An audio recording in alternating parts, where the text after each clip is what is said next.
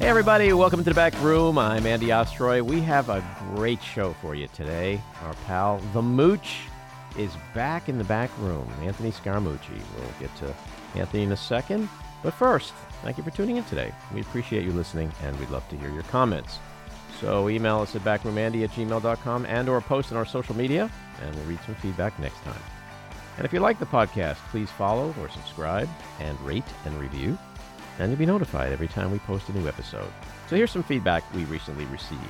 On our first ever live audience podcast taping with Ruth Ben-Ghiat, somebody with the handle SkiTel said, I just listened to a lengthy, in-depth interview with Ruth Ben-Ghiat, a totalitarian scholar who I follow closely regarding the Trump authoritarian phenomenon. This segment is a great example of Ostroy's ability to get real, in-depth discussion of the political and social issues facing us at this critical time in our history. Highly recommended. Well, thanks for the props, Ski. Steve Norton says, immensely informative. We need her voice more than ever. Thanks for giving her a platform. Jerome Partaz, this is a perfect distillation of the current GOP, and it pays to repeat these words whenever we talk about the GOP today. Rachel Rao says, great event. Ruth is such an intelligent, thought-provoking speaker. More of these events, please. And on our conversation with New York Times columnist Pamela Paul, Shelley Frost writes, it was validating for me to listen to your interview with Pamela as her opinion about the Barbie movie mirrored mine. She assured me that I was not crazy and that the movie was bad as I thought it was. Michelle Manning Barish says, Barbie was kind of bad. Grateful, though, for its messaging attempts. I still think it mattered because we need more films made by women, trying to send positive messages to girls. I also appreciated the messaging to boys and men. I'm just not sure how many actually watched it or took any of that seriously. It's a start, though. Yeah. A good movie should provoke conversation, discussion, right? That movie certainly has. Okay, let's get to our two big things. But Andy, I think Elmo's waiting for you. Oh, right. Oh, we have a special cameo visit from Elmo today. Where is he? I'm out here, Andy. Well, get closer to the microphone, Elmo. How's this? Is this better? Oh, much better. Okay, so you've been in the news a lot this week. So let's start with Larry David. You were on the Today Show with Larry David, and Larry David kind of got physical with you. What happened? Oh, Larry's a nice guy. You like Larry? No, I like Larry. I'm a Curb Your Enthusiasm fan. Really? What do you like about Curb Your Enthusiasm? Oh, it's just a lot of neurotic Jews. Elmo loved neurotic Jews. Do you know Elmo Jewish? Really? Yes, I went on that show recently where they trace your lineage, and Elmo's ancestors are all Jewish. Okay, that's cool. You Jewish? I am, and I'm sitting here with Maddie and Jen, my co-producers, and they're Jewish too. Wow, that's very exciting. So, do you harbor any hostility to Larry, or where do you guys? How'd you leave it? I love Larry. In fact, I told Larry David that he should come on Sesame Street, and we can have Larry the Grouch. Well, that would be a fun character. But what about this other thing that happened this week? You got into like a spat with some people online, on Twitter. Elmo just want people to get along. But what happened? I woke up and tweeted. I said, I hope everybody doing good. And people were like, no, I'm miserable. Okay, but like you were just, I guess, trying to send like a positive message, right? Elmo want everybody to get along. But why do you think people aren't getting along? Well, I think it's because Republicans are douchebags. So you're on Twitter. Yeah. What do you think of Elon Musk? Oh, speaking of douchebags. All right, that's enough, Elmo. Thanks for coming in. Goodbye, Andy. We'll see ya. Wow, I don't know what to make of that. Thank you, Andy, for giving me the opportunity to come here. Elmo loves you. La la la la la la la la. Elmo's word. So Oh, sorry, back room with Andy. That's Jen.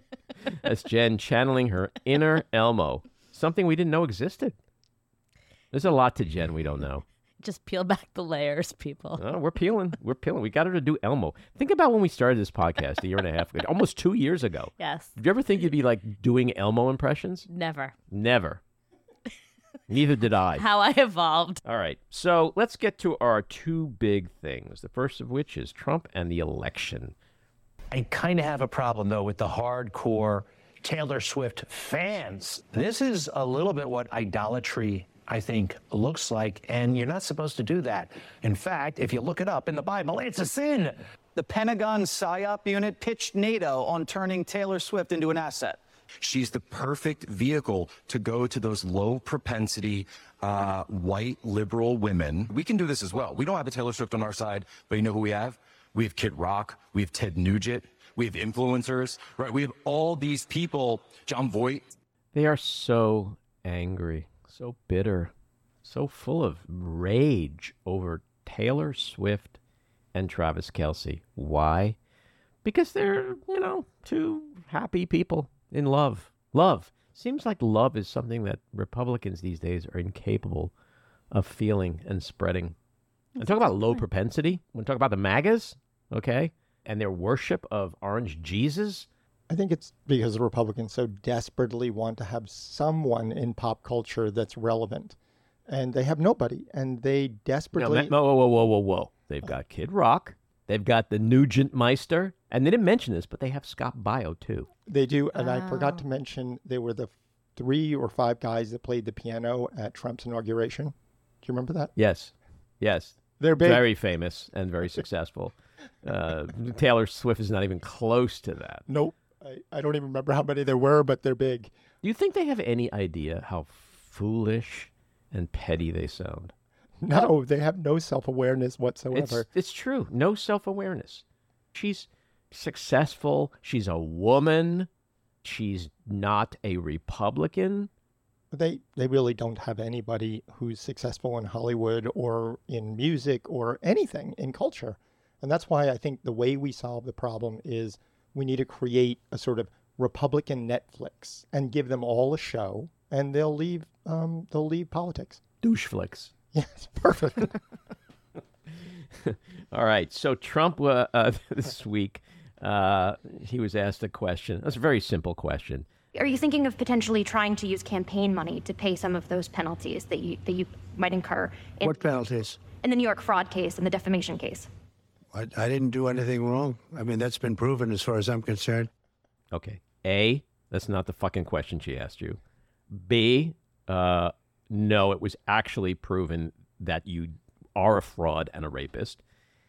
And C, are you really going to pretend you don't remember the $83.3 million judgment just a week ago? What penalties? What penalties? The ones that are keeping you up all fucking night. That's what penalties. If it ain't broken, don't fix it. Jesus. Deny. Denial ain't just a river, baby. For sure. His base, that was a perfect answer for his base. Perfect. Great. He's got his base. They're going to vote for him.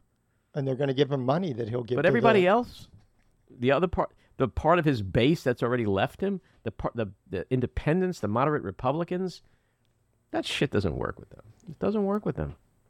We see the results coming out of New Hampshire. He's losing the independents. He's losing the moderate Republicans. His base is shrinking, as is his campaign coffers. So it's important for people to hear this. Andy is feeling optimistic. Beyond. So, this is a good sign for February. To sort of paraphrase Alan Greenspan, I'm kind of irrationally exuberant. Ooh. Yeah, no, I am, because I'm tired. Here's the thing, Jen. Yep. Let me just break it down for you. Please do. I am tired of having my innards dominated by the Trump noise, by the MAGA mania. Okay? The squeaky wheel always gets the grease. I'm not going to give them the grease anymore. Now, this doesn't mean that I think we're going to coast to victory. I think Democrats can show this fucker the door again if they get off their ass and vote, okay? There's no entitlement here. It ain't going to happen by its own. And you Gen Zers out there, you millennials, you guys vote typically, like in the last election, 30% of you under 30 voted. You got to get out there in way bigger numbers. I mean, there's so much at stake.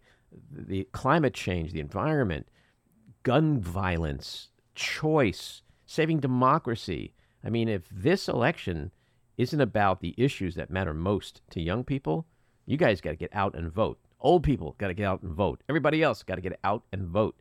So if we do that, there's no fucking way Trump wins. Period. End of story. His base is eroded.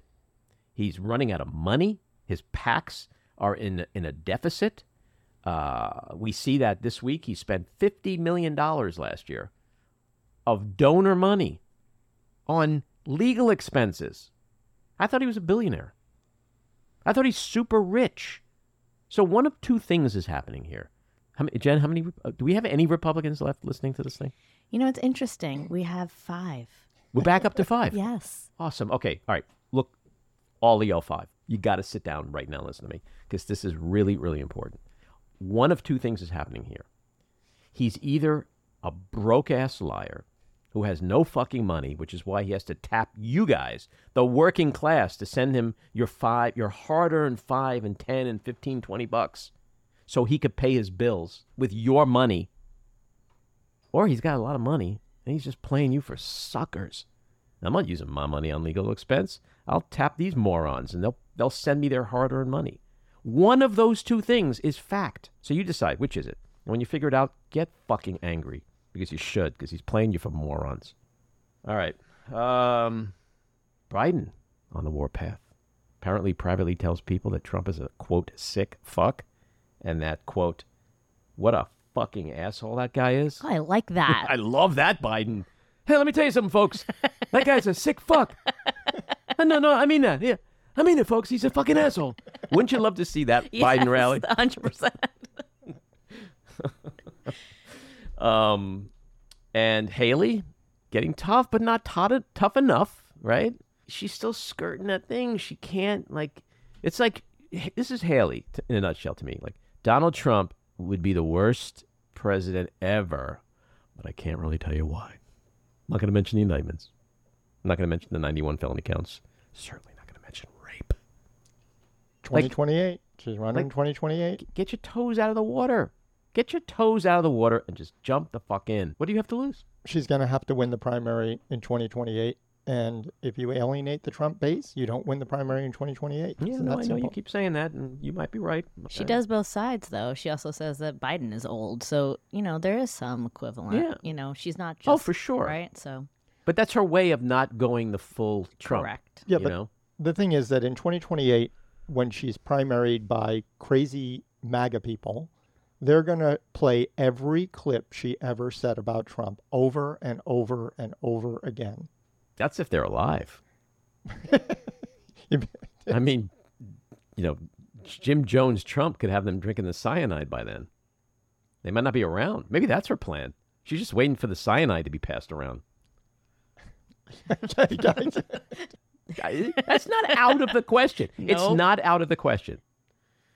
All right, the next big thing, the economy, which we don't have to spend a lot of time on, but we just have to continue to give Biden and Bidenomics props because this economy is on fucking fire. It is on fire. All the leading economic indicators, be it the GDP, unemployment, job creation, interest rates are coming down, inflation is down to around 3%, gas prices and used car prices, health insurance costs, costs of appliances and smartphones, those are all down. Those prices are down. Where we're still struggling with is housing and food prices. But interestingly, in the Washington Post today, they explain it as such, quote, grocery prices remain elevated due to a mixture of labor shortages tied to the pandemic, ongoing supply chain disruptions, droughts, avian flu, and other factors far beyond the administration's control. Robust consumer demand has also fueled a shift to more expensive groceries, and consolidation in the industry gives large chains the ability to keep prices high. So basically what we have is fucking greed, corporate greed. Corporate greed and some other factors still stemming from the pandemic, but overall, the cost of goods and services in this country is way down. The stock market is out of control, so anybody who has a retirement savings account, which at least half the country does, this economy is on fire. I just think there's incredibly bad messaging in getting that out. So my question is, I'm not saying this facetiously, what's the Biden government doing about promoting this on TikTok, on social media? Somebody has to get out. Some young person has to be like, people, wake up. The economy is amazing because blah, blah, blah. I don't know. There has to be some different kind of messaging. We need people who can put it in very simple terms. Mm-hmm. Phineas, if you're out there, people like that. Yes. To say, guys, the economy is great. Yeah, I think for many people, they're still hurting for various reasons. And the media that they're listening to is not going to be telling them anything that's true. And they're not getting the information from anybody else. So it's hopeless in a way. Yeah, well, to your point, not only that, but the media they listen to is telling them that Biden is destroying America. But 2/3 of people listen to other news, and that other news is not necessarily from Fox or Right. the right. So other outlets need to promote bite size positivity, and the Biden group has to think outside the box. People are getting their news from social media and TikTok. It's cray, but that's how it goes. So if this economy stays the way it is throughout the year, which it's going to, I mean, we've had our soft landing. There isn't going to be a recession. All industries, from retail to entertainment to travel, auto, they're on fire. They're doing really well. And so when November comes around and people go vote, to your point, the 2/3 or whoever, that's what I base my prediction on, that there's very little that I see from a majority of Americans to go into that voting booth and go, nah, we got to get rid of this Biden guy. Because you take that, and then you combine it with the sociopath dictator wannabe, it's like, it's a no-brainer. They're gonna vote for Biden. Not everyone will, but I just don't see the needle moving on the numbers from 2020 in 24. I mean, it's going to be all about enthusiasm. I don't think they're going to be voting for Trump. It's just how many people get out to vote. And we're going to learn this Saturday whether there is enthusiasm, because that's where we're going to see, when Biden is in the primary in Iowa, who comes out and how many come out. And that's going to tell us, or at least give us a glimpse of what we can look forward to. All right, let's get to our winners and losers. My winner, I can't believe I'm saying this, Iran, for suggesting it doesn't want war after U.S. warning over drone attack.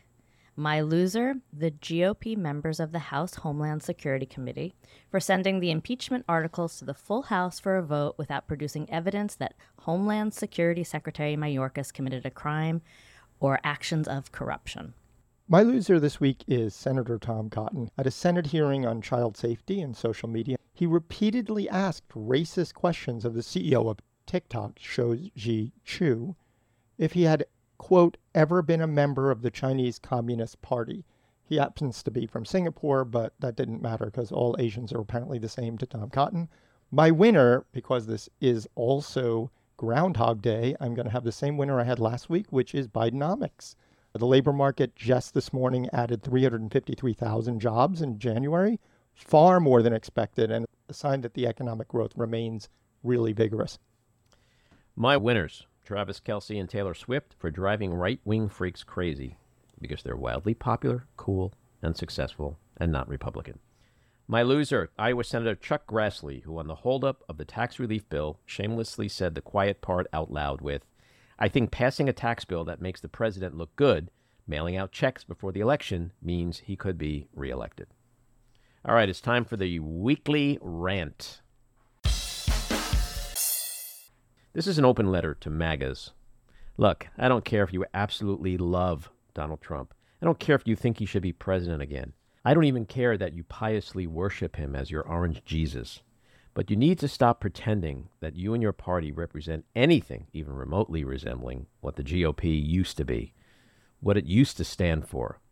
What you are now is not only historically unrecognizable, but, to borrow from my girl Hillary, deplorable and dangerous. You're not the party of faith and family values. You're not the party of law and order. You're not the party of fiscal responsibility. You're not the party of national security. And you're not the party of patriotism. No, not while you pledge undying cultish fealty to a sadistic, serial-sinning, corrupt traitor. Not while you rack up $8 trillion in debt. Not while you laugh at the mocking of an old man's brutal beating. Not while you laugh at the mocking of a disabled person. Not while you want a rapist to be president again. Not while you condone the beating and killing of cops, the defunding of the FBI, and think Trump should be able to use the military to assassinate his opponents without prosecution. Not while you demean and degrade our independent judiciary and Department of Justice. Not while you attack our free and open media. Not while you call incarcerated insurrectionists hostages. Not while you empower our enemies and alienate our allies. not while you flirt with fascism and fantasize about dictatorship. So just call it what it is. You're angry. Angry that white people, white men, have lost a grip on the prestige, privilege, and power you've had when, quote, America was great. Because that's all, quote, make America great again really is, isn't it? It's to make America white again, male again, straight again. When blacks were in their place, women were in the kitchen, immigrants were in the fields, and gays were in the closet. So just embrace who you are, own it, be proud, but don't hide behind bullshit, because we see right through your bullshit. Okay, it's time for the mooch, Anthony Scaramucci. He's the founder and managing partner of global investment firm Skybridge and founder and chairman of SALT, a global thought leadership forum and venture studio. Prior to founding Skybridge in 2005, Scaramucci co-founded investment partnership Oscar Capital Management, which was sold to Neuberger Berman in 2001. Earlier, he worked at Goldman Sachs and Company.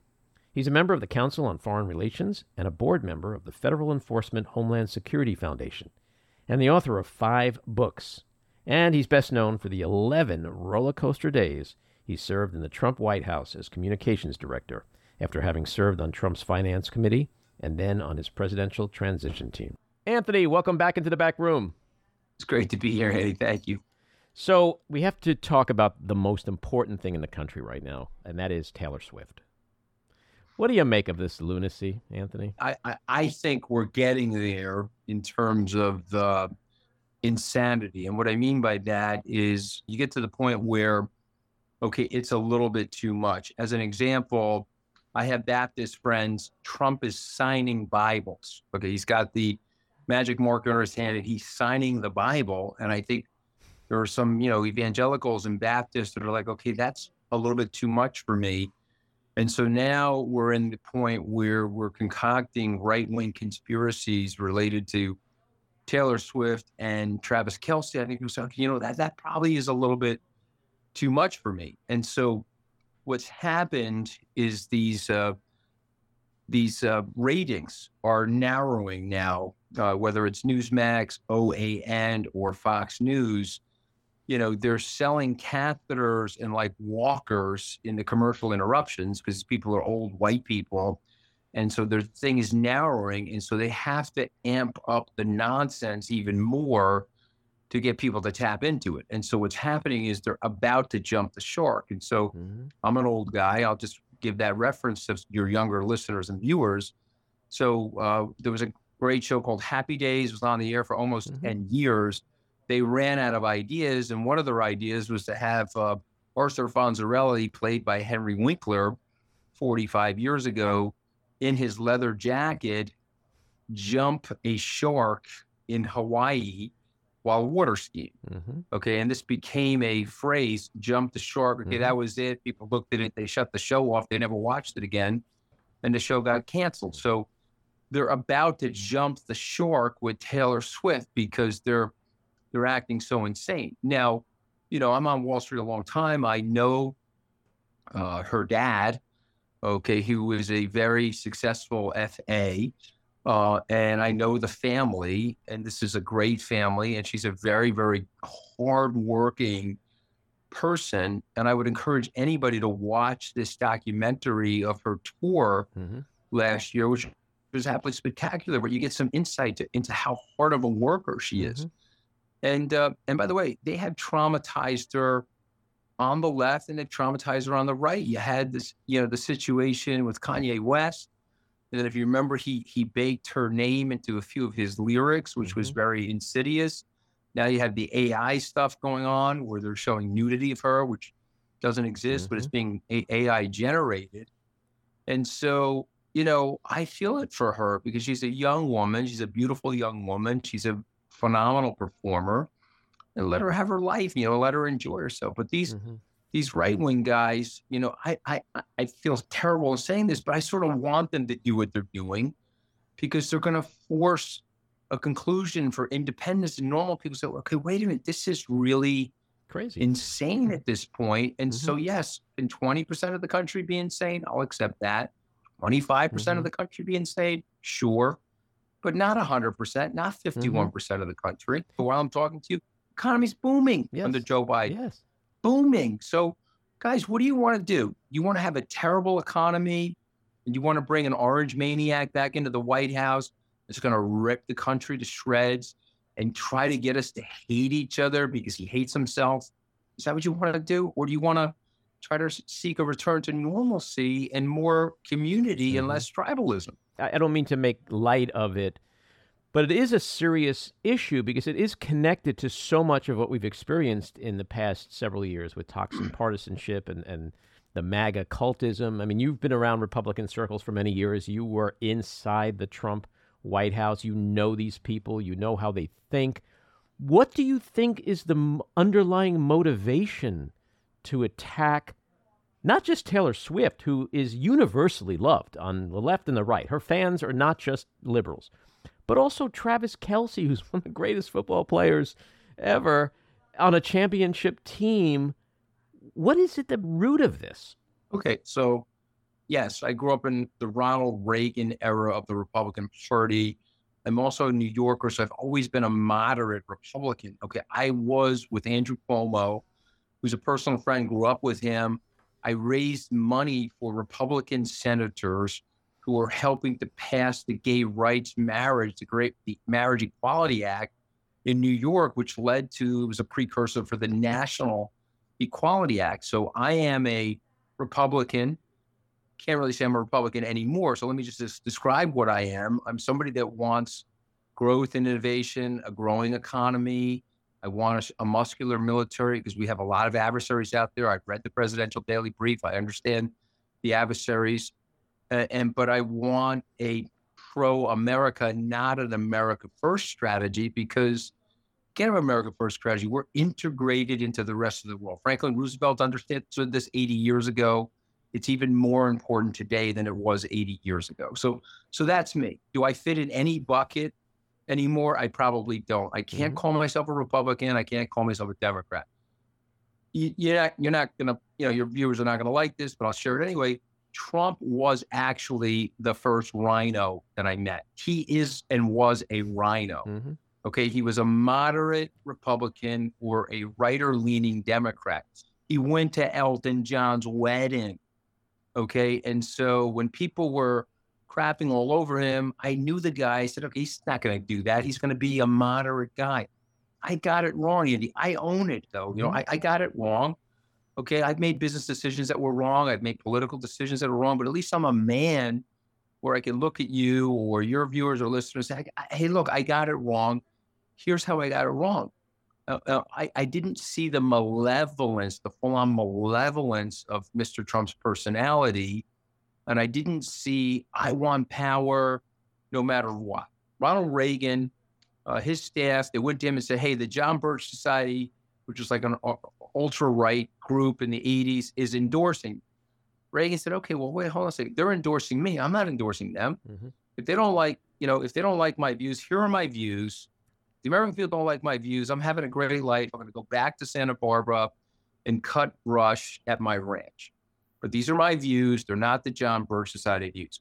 Trump's view is, what's going to get me elected is hate, divisibility, white rage, attaching myself to people that feel disaffected in the society. I feel very bad for those people, by the way. But is that going to get me elected? Okay, I think that's actually going to get me elected. So I'm going to press every single button that will actually hurt the country, hurt the growth, the development, the cohesion of the American experiment, because the power is more important to me than anything else. But that doesn't make any sense with the Taylor Swift thing, though. But it does. Why piss off her and her base? She's got hundreds of millions of viewers and listeners. She went after Marsha Blackburn, okay? And Marsha Blackburn narrowly won that election. And Marsha Blackburn is obviously afraid of her. She won't even respond to questions that they're given. Okay? Well, she talks nicely about her, actually. Yes, she does. Because if Taylor Swift turns the Swifties against Donald Trump, this is a very narrow election. It's a narrow casted election for Donald Trump. Joe Biden's going to win the popular vote by 8 to 12 million votes. But in these swing states, he only won last time by about 40 to 50,000 votes. And Taylor Swift, okay, most of her formative years were in Pennsylvania. She's got a ton of Swifties. She could tilt the election. Right. If she makes a decision, hey, I'm for Joe Biden, and she goes to campaign for Joe Biden, she may lose some fans on the right, but she will tip the election. So Trump is trying to do an immunization of her with his base. He's trying to bash her skull so that he can get his base to realize she's just another part of the right, the left-wing conspiracy. So, listen, he's telling people these are Soros-appointed African-American DAs. Okay, is Mark Meadows, is he a Soros-appointed African-American DA? He's a white Southerner who ran the Freedom Caucus. He's the chief witness in the insurrection case. So this chant and this nonsense has many people, Andy, many people fully brainwashed. Okay, so the challenge right now in 2024, we got to let go some of the people that are too far gone, but we got to get to these independents, and we've got to get to people who say, I'm sorry, he's signing Bibles. I'm sorry, he's bashing Taylor Swift, who's universally liked, and she's a great performance artist. Can we not have this guy back in the White House wreaking havoc on the American society? When you look at where we are today with Trump, and you look at all his crimes and misdemeanors and indiscretions, fraud and rape, 2 impeachments, 4 indictments, 91 felony counts, is it astounding to you to sit here and see him at the perch that he's at as the presumptive nominee of the Republican Party, leading by 30, 40 points over Nikki Haley? Is that just insanity to you? Or is that expected? Did you think this is where we be? Okay, so it's not to me, okay? And I want to explain this to your listeners, okay? It should be to me, and it obviously is to you, but it's not to me because I did 71 campaign stops with Mr. Trump. And I'm telling you, if you go out of the urban areas and you get out of the coastal cities, the country is blighted. Okay, we evacuated manufacturing. We lost 65,000 factories since the signing of NAFTA. There's 20 to 25% of the country that 50, 60 years ago felt like they were blue-collar aspirational. My dad, who I lost last September at age 88, God bless him, was a blue-collar aspirationalist. He worked on a crane, but he believed one of his family members was going to go to college and live the American dream. My father didn't go to college, but this was an aspirational working-class family that I grew up in. Andy, these people now are economically desperational. We went from economic aspiration to economic desperation. You can dislike Trump, but he did see this. The Democrats evacuated those people. The Republicans never tended to those people. These people that I met on Trump's campaign, they voted for Lyndon Johnson, their grandparents, or their great-grandparents voted for Franklin Roosevelt, or they voted for Jack Kennedy, but the Democrats left these people behind, okay? And so they don't like the establishment, they don't like the media, they don't like Wall Street, they don't like the vaccine, even though Trump supported the vaccine. They don't like any of this stuff because they feel like they're losing out in a society and they feel that the system is rigged. In comes Trump as the avatar for their anger. He is an orange wrecking ball. He's going to demolish the system. He's going to take his orange face and crash it into the system. And that's good for me because the system is not working. Well, wait a minute. Trump has 91 indictments. He's raped people. He's run a fraudulent business in New York City. I don't care because he's representing me. Joe Biden is not representing me. Hillary Clinton is not representing me. Barack Obama didn't represent me. But Donald Trump is representing. Oh, by the way, and I tell those people, he's never done anything to help you. He hasn't. He hasn't come up with one policy directive to help you. But, I don't care. He's tweeting at Andy Ostroy.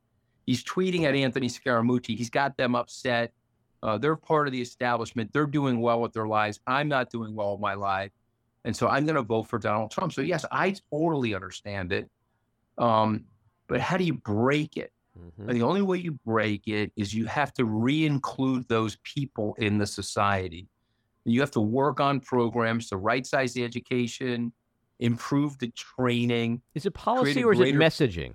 Because the policy seems to be there, and the policies seem to be working. I believe it's policy. The public K through 12 education system, Andy, is broken. Mm-hmm. If you tell me the zip code of the kid, I can tell you whether or not the kid can get a good public school education. You know, I'm a big believer in equal opportunity. The country is rich enough to create a platform of equal opportunity for people, good enough healthcare, a good enough to great enough education. We're not doing that. It's very, very uneven. I don't want equal outcomes. Okay, I'm not a socialist. I am all for the Jeff Bezoses and the Elon Musk. Let them have their money. I could care less. Mm-hmm. I just want a kid that didn't choose his upbringing, didn't choose his family or the location of his birth. If he was lucky enough to be born in the United States, to have a platform of opportunity so that he can have aspiration like I did as a kid. You know, my parents had me believing, hey, man, do your homework, go to school, get a good job. Maybe you'll run your own business someday and you will live the American dream. I am telling you right now, we don't have those policies in place, and we certainly don't have that messaging. Is the economy better? Yes, it is. Is Joe Biden doing a great job with the economy? Yes, he is. Is the CHIPS Act going to help the U.S.? You know, people forget the legislative achievements of Joe Biden. Okay, he's reshoring very important industries into the United States. And so will it be better? Yes, it will be. But do we need to break some of the public school educational monopoly? We do. We have, hey guys, I'm sorry, you can't not teach the kid. You got to teach the kid or don't be in the public school. How do you fix that broken public educational system? Okay, I just want you to think of it this way. We make movies when we attract the best people in the world to Hollywood or New York, and they make the movie. Yet in the educational system, it's all homegrown in the individual's town or local municipality. Imagine if we used all this great technology that we have, AI, we used Cisco WebEx, we used video interactive programming, and we helped all of these public schools, particularly in these rural areas, okay, import some of the finest teachers and import some of the finest tutorial, okay? If you go to Khan Academy and you look at the learning modules there, if we figured out a way to export that, not just to smart, affluent people that will log on or have the internet access to go to that website, but if we imported the best practices into these public schools, you would dramatically improve the reading comprehension and dramatically improve the math levels. The teachers don't want it. Okay, they think it's crowding them out, and the teachers' unions don't want it. And I'm not against teachers' unions. My father was in a union, and I'm not against public school teachers. I'm for them. Okay, I don't think that charter schools are nice ideas. You can't massively educate a large swath of the American population using charter schools. We have to have our governments, state and local, and even federal governments, work with the public educational system to improve the public educational system. And I would just say, you got to go back to old practices from FDR and Lyndon Johnson, look back at what they were doing, which we're no longer doing. Okay, and you have to revisit some of those practices to revitalize these schools that are not in the affluent zip codes. It's funding, government funding, which historically the Republican Party doesn't want to go along with. So it's hard to achieve those goals if the money isn't there. It's funding, but you know, listen, there are more independents and there are more Democrats registered. The Republican Party is a dying party. They have a 26% registration. 40 plus for the independents, low 30s for the Democrats, 26 for the Republicans. This woman, Ronna Romney, who will not call herself Ronna Romney anymore because she's afraid of Donald Trump. She runs the RNC. Yeah, it's bankrupt. Okay. Almost bankrupt. Yeah, because who's going to give them money? What normal, can they get $61 check from an aging white person that's angry at the society and they like the orange maniac? Yes. They're not going to get a $600,000 check. There's no normal person who's extremely affluent. It's like, yeah, I really want to support hate mongering, tribalism, and racism. That's what I want to support. So let me write you $1 million check to the RNC. Oh, who's doing that? So she's going to get a loan now. She thinks Donald Trump is the guy. She's going to get the loan and so that the coffers will eventually open up when he is the nominee and closing in on an electoral victory. But let me just point out to people, he lost a popular vote in 2016. He lost a popular vote in 2020. He's never had an approval rating above 50%. Okay, so you are watching Fox News, or I don't know what you're doing. He's not going to beat Joe Biden. And Joe Biden, okay, is older. I'm not going to say otherwise. He's probably only got 5 or 6 good hours a day at his age in terms of his clarity. Okay, but Joe Biden is a moderate Democrat. He's not a lunatic. He's not a woke, left-leaning, radical Democrat. He's a moderate Democrat that has done a very good job stewarding the society, and he's going to get reelected president. And you know what, Andy? I'm going to work for the guy. Okay, I'm going to raise him money. I'm going to give him money. I'm going to provide media advocacy. And, you know, I was at Duke University last night. I had some people upset with me when I described to them the importance of their democracy. When I said to them, your family has benefited from the flat, decentralized structure of the United States government. Your family has benefited from the predictability of our laws. No one person can usurp your liberty in this country. You want to move to a dictatorship? The trains will run on time for the first 5 years. Then the dictator starts taking power for him and his friends, or her and his friends. You have a kleptocracy that takes place and an oligarchy, and then you lose the predictability of the law and you destroy the society. Okay, Churchill was right. Democracy as a form of government is terrible. It's a terrible form of government until you consider all the other forms of government. So why is the Republican Party's flirting with this dangerous rhetoric and flirtation with fascism? It's crazy. Andy, you know the answer. The less white people. You want me to give you the playbook? Oh, we'll have it. The whites are in power? Yes, they are. Okay, good. We'll have a democracy. So we're going to have a circulating elite of white people that are running the democracy? Yes, we are. Okay, no problem. We'll have a democracy. Wait a minute. Barack Obama just won an election. He's a black guy. Yes, he is a black guy. Okay, well, wait a minute. The country's becoming more black and brown? Yes, it is. Okay, so you mean in a democracy, black and brown people could run the country or sit in the Senate? Yes, they could. Well, you're hitting the nail on the head as far as I'm concerned. I think Trumpism I don't want the is democracy racism anymore. I'm a white supremacist. I don't want the democracy anymore. So if we have white people running it, democracy's okay. We're not going to have white people running it anymore? Okay, you know what? Let's not have a democracy. Let's change the rules. And if you think I'm kidding about this, okay, this is exactly what is going on. I'm agreeing with you 100%. Okay? Yeah. And see, this is what the MAGAs don't get in a dictatorship. Yeah, okay, you want to talk about the first 5 years? First 5 years, white people are okay. But then Trump, who rates people on their physical appearance, decides, you know what? We don't like fat white people anymore. So you guys are going to be rounded up. And that's the way it works. The reality of it is nobody does well in a dictatorship except the dictator and his henchmen. That's it. And by the way, it's like somebody said to me, well, you know, you're a crypto guy. Trump's going to be better for crypto. I said, no, I'm a law and order democracy guy. And so Trump is not going to be better for crypto if he destroys the legal system. Right. Trump has said that he's going to use the Department of Justice to persecute his political adversaries. Trump has said that he wants to be a dictator. He said, John, at least for one day, I got to be a dictator. Trump has said if there's people on the airwaves that are against him, he wants to pull their FCC license. His attorneys argue in court that he should be able to use SEAL Team 6 to assassinate his opponents and not be persecuted. Trump has said that he needs full and total immunity. So therefore, she is the state, like Louis XIV said. and a result of which the laws do not apply to him. Okay.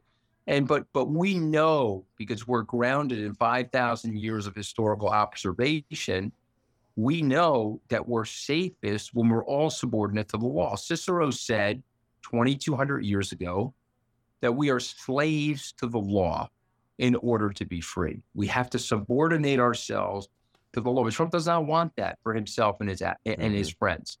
And he wants to punish his adversaries in a political system.